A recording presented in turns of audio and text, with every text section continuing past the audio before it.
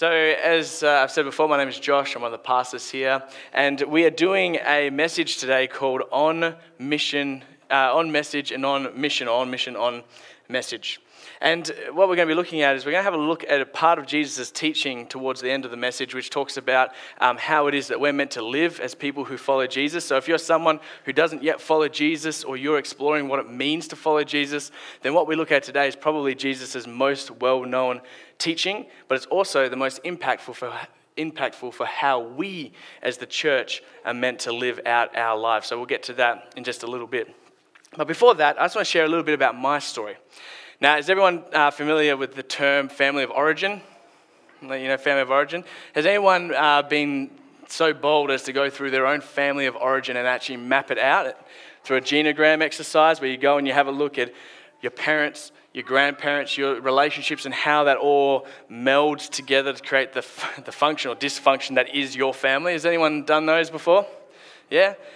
If you don't know the story of your past, it's hard to know how it is that you're going to go in the future. You've got to be aware of those sort of things. So you're going to learn a little bit about my family of origin now as I share just a couple of stories. So growing up, I grew up in a house where my dad was a pastor, which is what it was. It meant we went to church early on Sundays.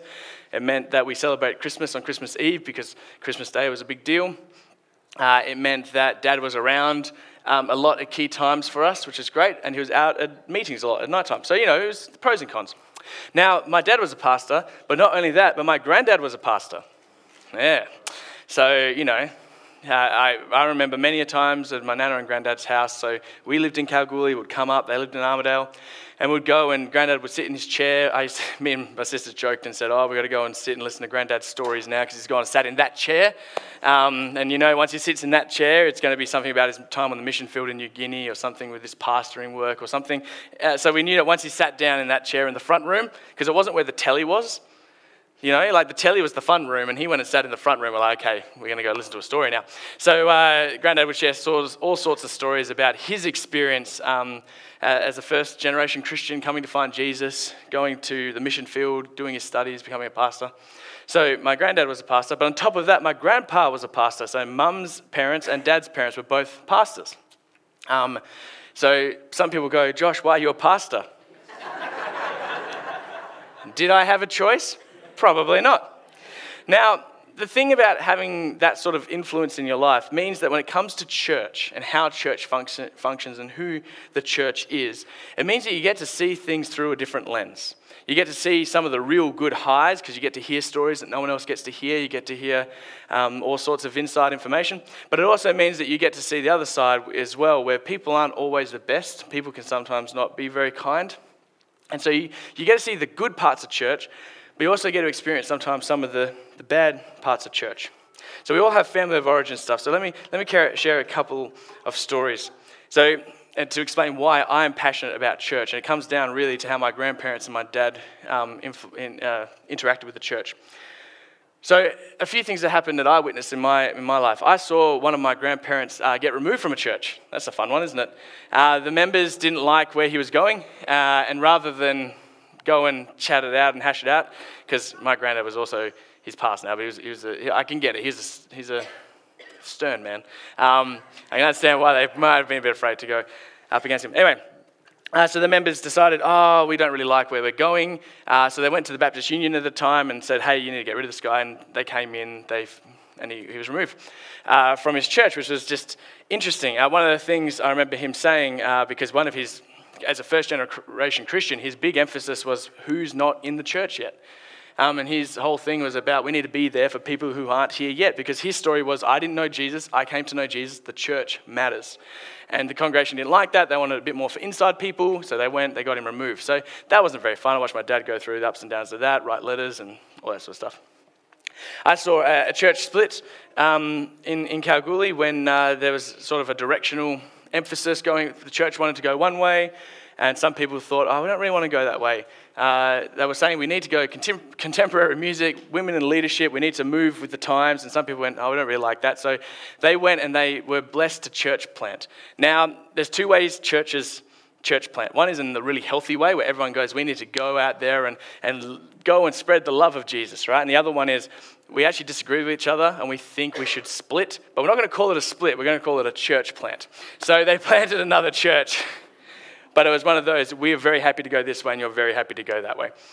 And when I saw that and when that happened, and I was a kid watching this and remember many stories, hearing a few stories about it, I saw that the impact that has on a family and the impact that has behind the scenes.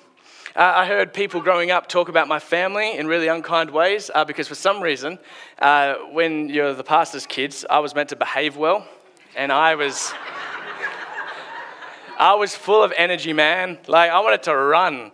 I remember we had a saxophone player on the band, right?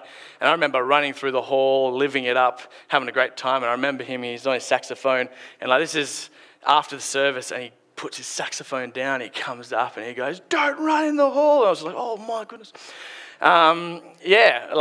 That was an intense experience. One time during a members meeting, I was out the back running around, and I think I was mucking around with like car mirrors or something. I was being naughty, but a couple of people came outside and thought, rather than get my parents and figure that they should parent me, they thought, it's the pastor's kid, we'll parent him. So they came out there and started giving me some of their wisdom. So growing up, I heard people talk about my family at times and say things because they assume, they're the pastor's family, they should have things right. And so anyway, so I've seen what good the church can do, but I've also seen on the other side that the church isn't always the best. The church is full of broken people that they may love the message of Jesus, but they don't always live out the way of Jesus. So I've seen that in its good and its bad way. But despite all that, what I witnessed again and again was that my dad, my grandpa, and my granddad all were committed to the work of the church. They loved seeing the church do what the church is meant to do. They held the conviction that not only did the local church matter, but it's worth fighting for. It's worth going through those tough times for the sake of this amazing message going beyond the walls of the people who gather there every Sunday. And the big reason that I pastor and the big reason that I care about our church and churches in general is because I've seen what it's like to love and fight for the church. I had the example of growing up that the message of the church, the message that Jesus died, rose again so that you and I can have a relationship with our Heavenly Father, and the mission of the church, the mission being to make disciples that inspire people to follow Jesus, is worth fighting for, it's worth suffering for, it's worth it. Communities are better when the church is on message and on mission. But then there's also personally. So I've seen through their lens what they've seen, but also personally, I've benefited greatly from being part of the church. Now, you may not have thought about it in these terms before, but I'm going to say 4 things that the church has done in my life that if you are part of church, you might go, I've experienced that as well. And if you haven't been around church for long or you don't know what church is like, then these 4 things I think are worth being part of church community. Because I think that I've avoided so much regret and so much pain in my life because these things have been built into my life, into the foundations of who I am. So 4 things that the church did for me, and I believe it does for everyone, is this. The first one is that the church informed my conscience. The church informed my conscience. I was exposed to a way of life that refused to say, you are the center of your world. That my happiness, my ego, my desires, my appetites, in a culture which says you, I was exposed again and again to a group of people that said, not me, but others. Not me, but Jesus.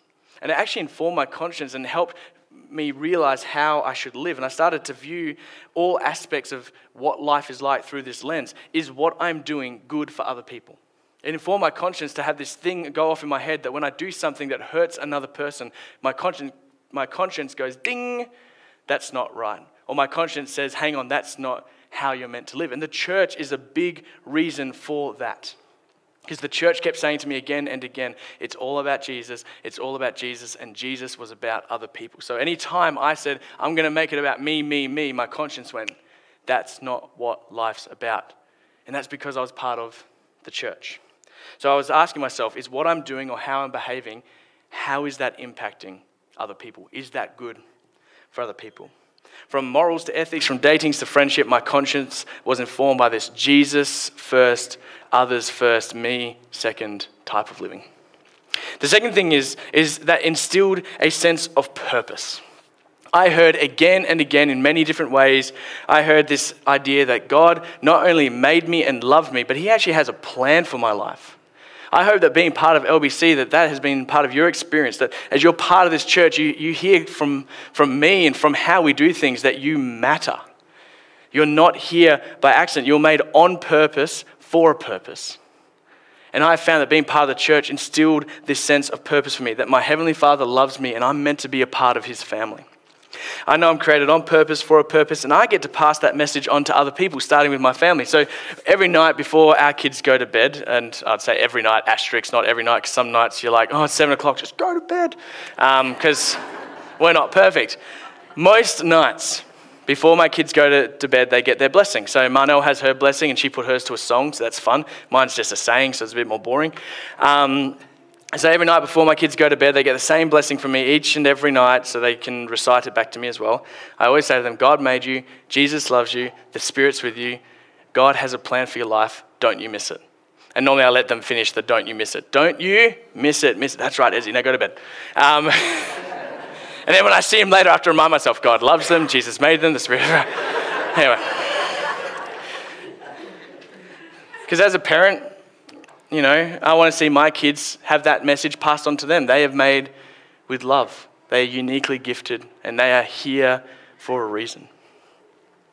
Kids need to have this message to be part of their lives, part of their language.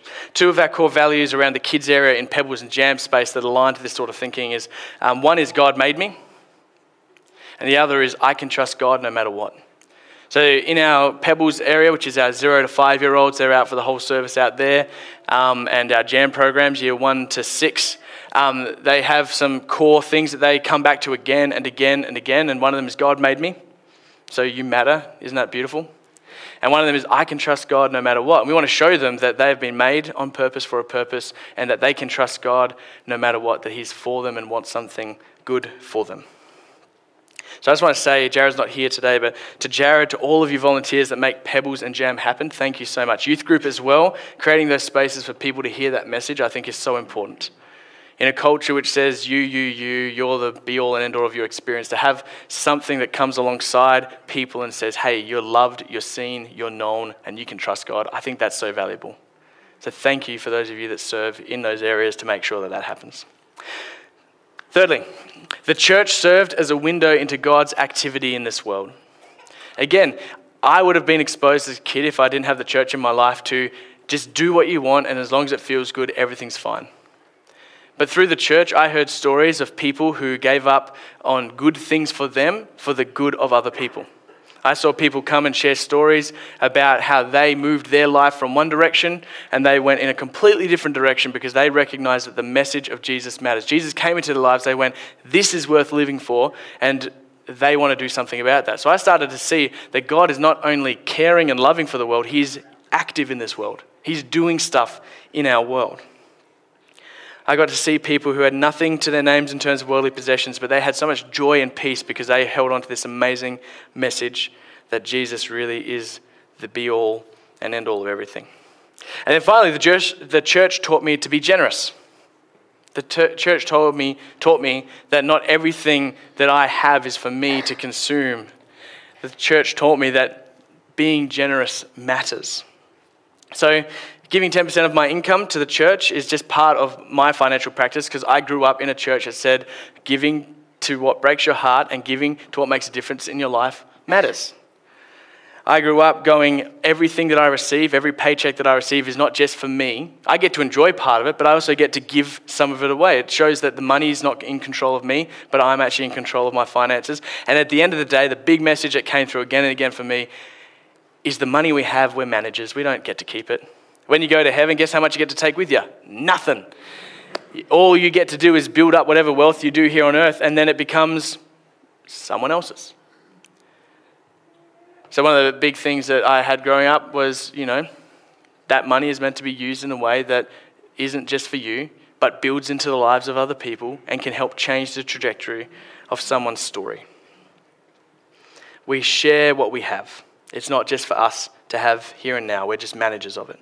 So the church taught me to be generous. It taught me to look for opportunities to give. And we'll talk about giving in that coming up in October. We're doing Be Rich, where we're going to partner with a couple of local community causes and also towards the end of the year, because I think Jesus said it, if the finances and God tend to have our battle, if our heart's with our finances, then we tend to not make decisions that are good for us and God. So this is a really big area I think that we need to just be going on about as a church, is God cares about you, and everything you have is not just for you. You can actually leverage what you have for the good of other people. So, because of the church, my conscience was informed. I had this instilled sense of purpose. I got to see God active in the world here and now, and I realized that I have to be generous with what I have been given to manage. Being part of a church community led to all of that. And when I look at the lives of my friends, and when I look at the lives of the people I went to school with, I see some of the decisions I made. And the reason they made some of the decisions they did is because they weren't surrounded by a community that put that at the front. And I've seen people who come to know Jesus and just have their lives radically transformed because they get a hold of this stuff and they start to see that they are made on purpose, that they have a conscience which is for the good of other people. They start to see God active and their life begins to change, and they start to be generous and experience what it's like for God to work on others through what you get to give. And I got to experience that because I was part of church. Now, many years ago, when I was listening, because, I love podcasts. Anyone podcast people? They're great, aren't they? Yeah, couple? Yeah. Podcasts are amazing. Podcasts and audiobooks are the best. Anyway, so listening to a podcast many years ago, and it was in sort of one of those formative moments when I was at Bible college, and I was trying to think to myself, what does it mean to be a Christian? What does it mean to be a Jesus follower? Because at the time, I could see the church is good. I believe the church is good for the world. It's God's transformational agent. But what does it mean to actually be following Jesus, right? And has anyone done this before where you sort of go, if I had to explain to someone in 10 seconds, what does it mean to follow Jesus? Could I do it? Has anyone done that challenge before? Like, can I actually take the faith I live and be able to put it in a way that I could take to someone else and say, this is why I believe? So many years ago, I was in that formative stage of going, am I able to even do that? I was listening to a podcast, and a man called Andy Stanley said this phrase, and it captured the heart of why I love Jesus and the church so much. He said, following Jesus has made my life better and made me better at life. And when I heard that phrase, I went, that's what I can say to people. That's exactly what's happened in my world. Up until 16 years of age, I lived in a Christian household, and I went, yep, I'm just going to be a Christian because that's what you do, right? That's the culture, that's the flow. Then when I was 16 years old, I went, stuff this, I'm going to go and live against God. Now, my rebellious stage was like so mild, it's embarrassing to call a testimony. But I experienced for 6.5 months what it's like to go, I'm going to test God and I'm going to push him away actively. And for that 6.5 months, it was awful. I just realized how much God in my life mattered. And I had this moment when I was on a camp and I realized it all made sense and the Holy Spirit came into my life and I went, I get it now. And then as I explored what it meant to be a follower of Jesus, when I heard this phrase, following Jesus has made my life better and made me better at life, I went, that's it. That's what I can say to people. Jesus isn't just the person who saved me from myself. Jesus is the one who's made my life better. And I'm better at life. I am better at how I do things because of Jesus and his influence in my life. There is an eternal, amazing thing that God has done on my behalf that I can never repay. We say it's the grace from God which we accept and go, because of Jesus, I get to know my Heavenly Father and I get to be with him forever. That is amazing. But that's not the whole message. That's part of the message. The other part of the message is while we're still here, we get to enjoy that relationship with him and with the community around us. And this really sort of made me realize this is it.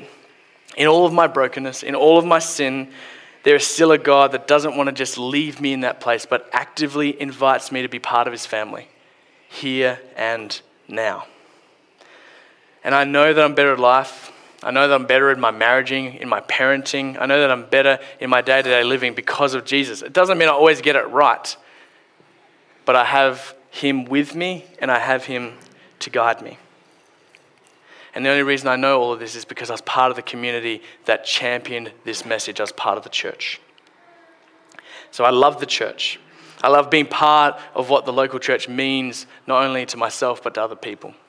And I want to say a quick pastoral side note here for 1 second. That's not everyone's experience.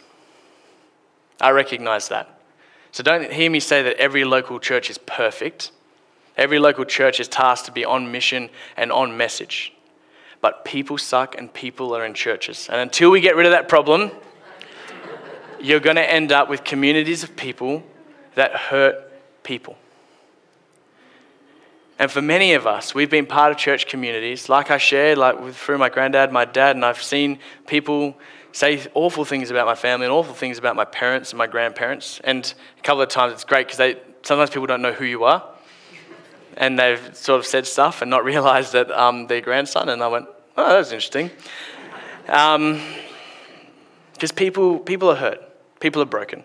We all need Jesus. We all need the message of Jesus. And unfortunately, some of us receive that amazing grace and we're saved and this is amazing, eternity secured, and then we forget to actually change our lives, and those sort of people hurt people. And I'm sorry for that. Some people take what we call cheap grace. They say, I'm secured forever, I can live how I want. And that's not the message of Jesus. He has secured us forever, but he invites us to live radically different here and now. Other churches will hurt you. This church will potentially hurt you. People hurt people. And I'm sorry that happens because we don't always get this right.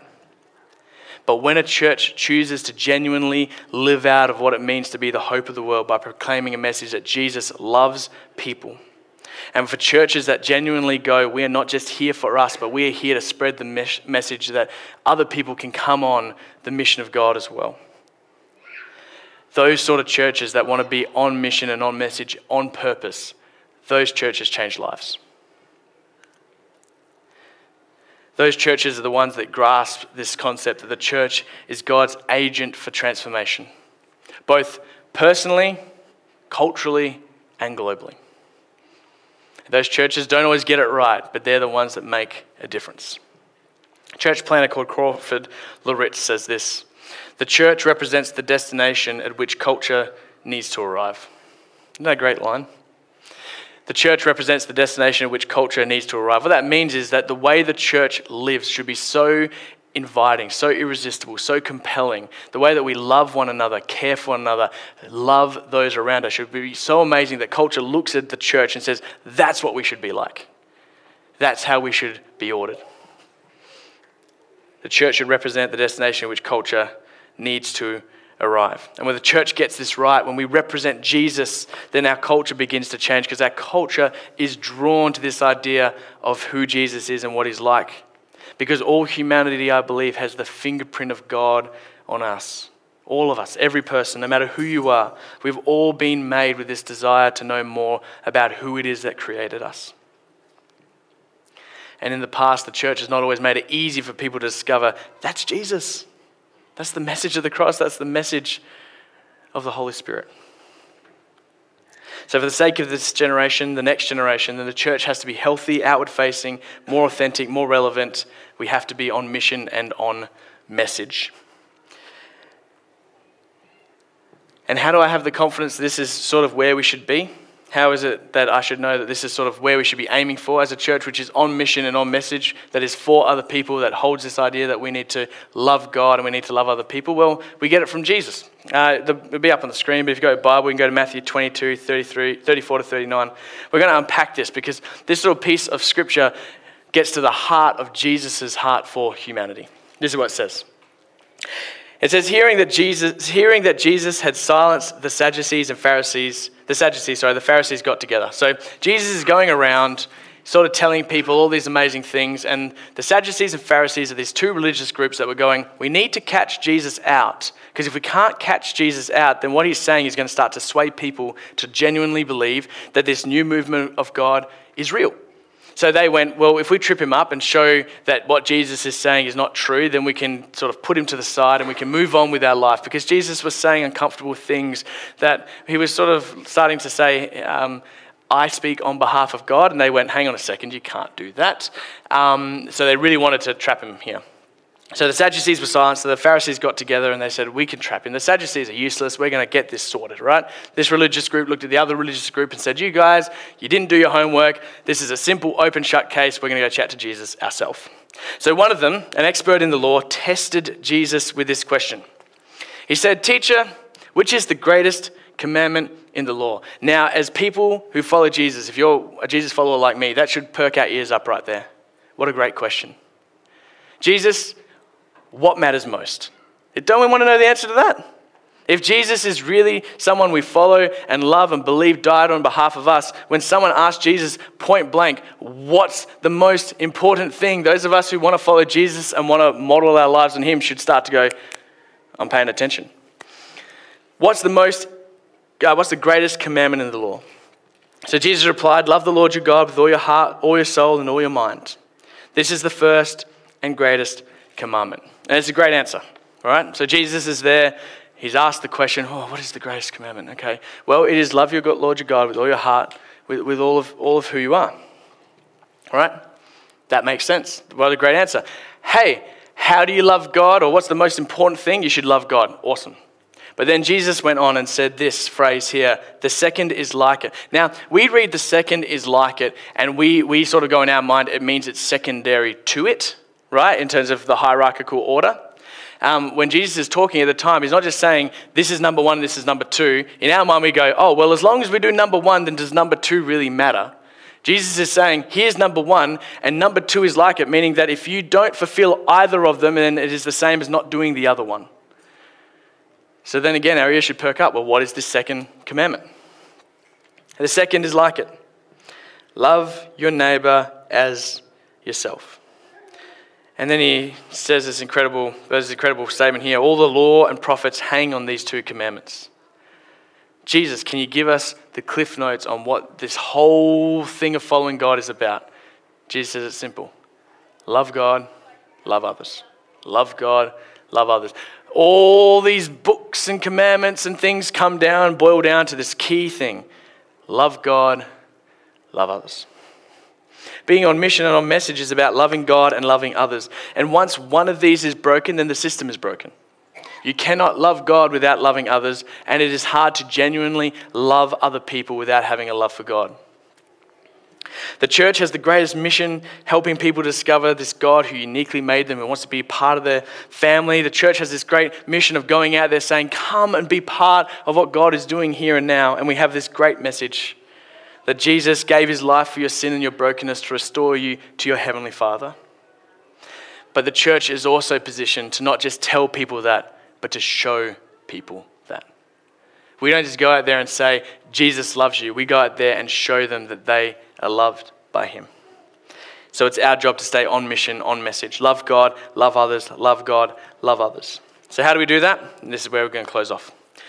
Part of our spiritual formation model here at LBC involves two elements that talk to loving God and loving others. It's about personal ministry and private disciplines.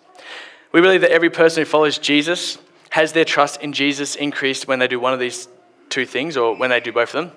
One is personal ministry, serving other people by using your time, your gifts to show people that God loves them. Serve on a Sunday, serve in a program, serve in the community, lead a life group, whatever it is. And when you do that, when you serve other people, then you find that you actually have your trust in Jesus increased. And the other thing is to take up private disciplines. So when people who say that they love Jesus read their Bible on their own, pray on their own, and give generously, when they start to instill those into the practices of your life, when you start to practice things like silence and Sabbath, when you start to engage in directional giving, when you start to take in these private disciplines and your life begins to change, your faith and your trust in Jesus will grow. So basically, responding to the mission and message of Jesus is all about following his way. Love God, love others, serve others, and stay connected to him. So the question today is, how can you be on mission and on message with us? I believe that your trust in Jesus, if you're already a Jesus follower, your trust in Jesus will grow when you serve others and when you take up private disciplines. When you read the Word, when you read the Bible, when you read Matthew, Mark, Luke, and John, when you look at the story of Jesus, when you give, when you practice those things that help build into our love of God, and when you serve other people, your trust will grow. If you're here this morning and you don't know where you fall with God, then what I hope that you see is a community that genuinely loves God but doesn't forget to love people. Because if you say you love God but you do not love people, it's like not loving God at all. Let me pray. Heavenly Father, thank you so much for who you are. My prayer right now, God, is that we take what we need to from this message and that we be encouraged that you are for us and that you love this world. But that means, God, that sometimes we need to change to come in line with who you are and what you have for us. So just help us in those points where we need to change. Lord, maybe we need to go and we need to look at how to use our time to help other people. Maybe we need to go and carve out time to spend with you. We just pray that you'll be with us and give us the humility, wisdom to do what we need to do, to love you, to love other people, to be on mission and on message together. In your name and for your glory. Amen.